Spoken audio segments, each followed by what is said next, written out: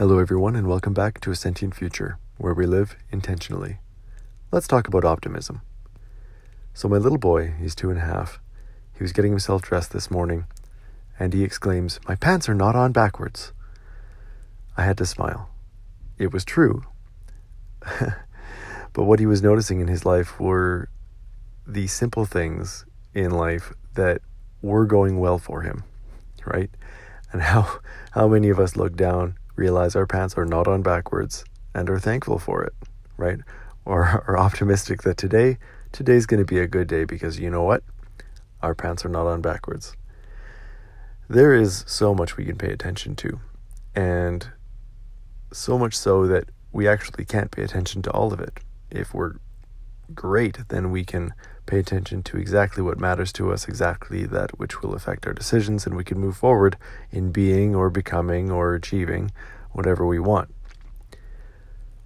But that said, given that you can't sense everything around you, what do you choose to pay attention to? Is it the optimistic things? Is it what brings you joy? Is it what makes you happy? Is it what brings you peace? Or is it what stresses you out? Is it the negatives? I mean, I get it, right? Sometimes those things need our attention, even though we can put a positive spin on the progress we are, enjoying in solving them.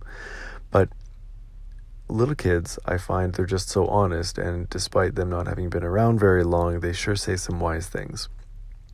And so for me, it was really just reflecting on the fact he was choosing to focus on the good things that were going for him. And so today, I hope that you are able to focus on the good things that are going for you too. I think it's in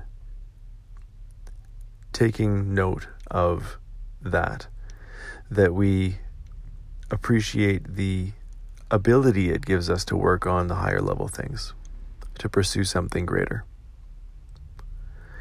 Someone once said to me that, when in a working environment, you might be able to delegate a task to someone that works with you. And the value of them doing that work is more than the work itself. The value in them doing that work is the time that it enables you or allows you to work on what only you can do. And so I liken my boy's comment to that this morning. That the value of having his pants on straight, right, or forwards, and things like it in life are more than just not getting laughed at, right?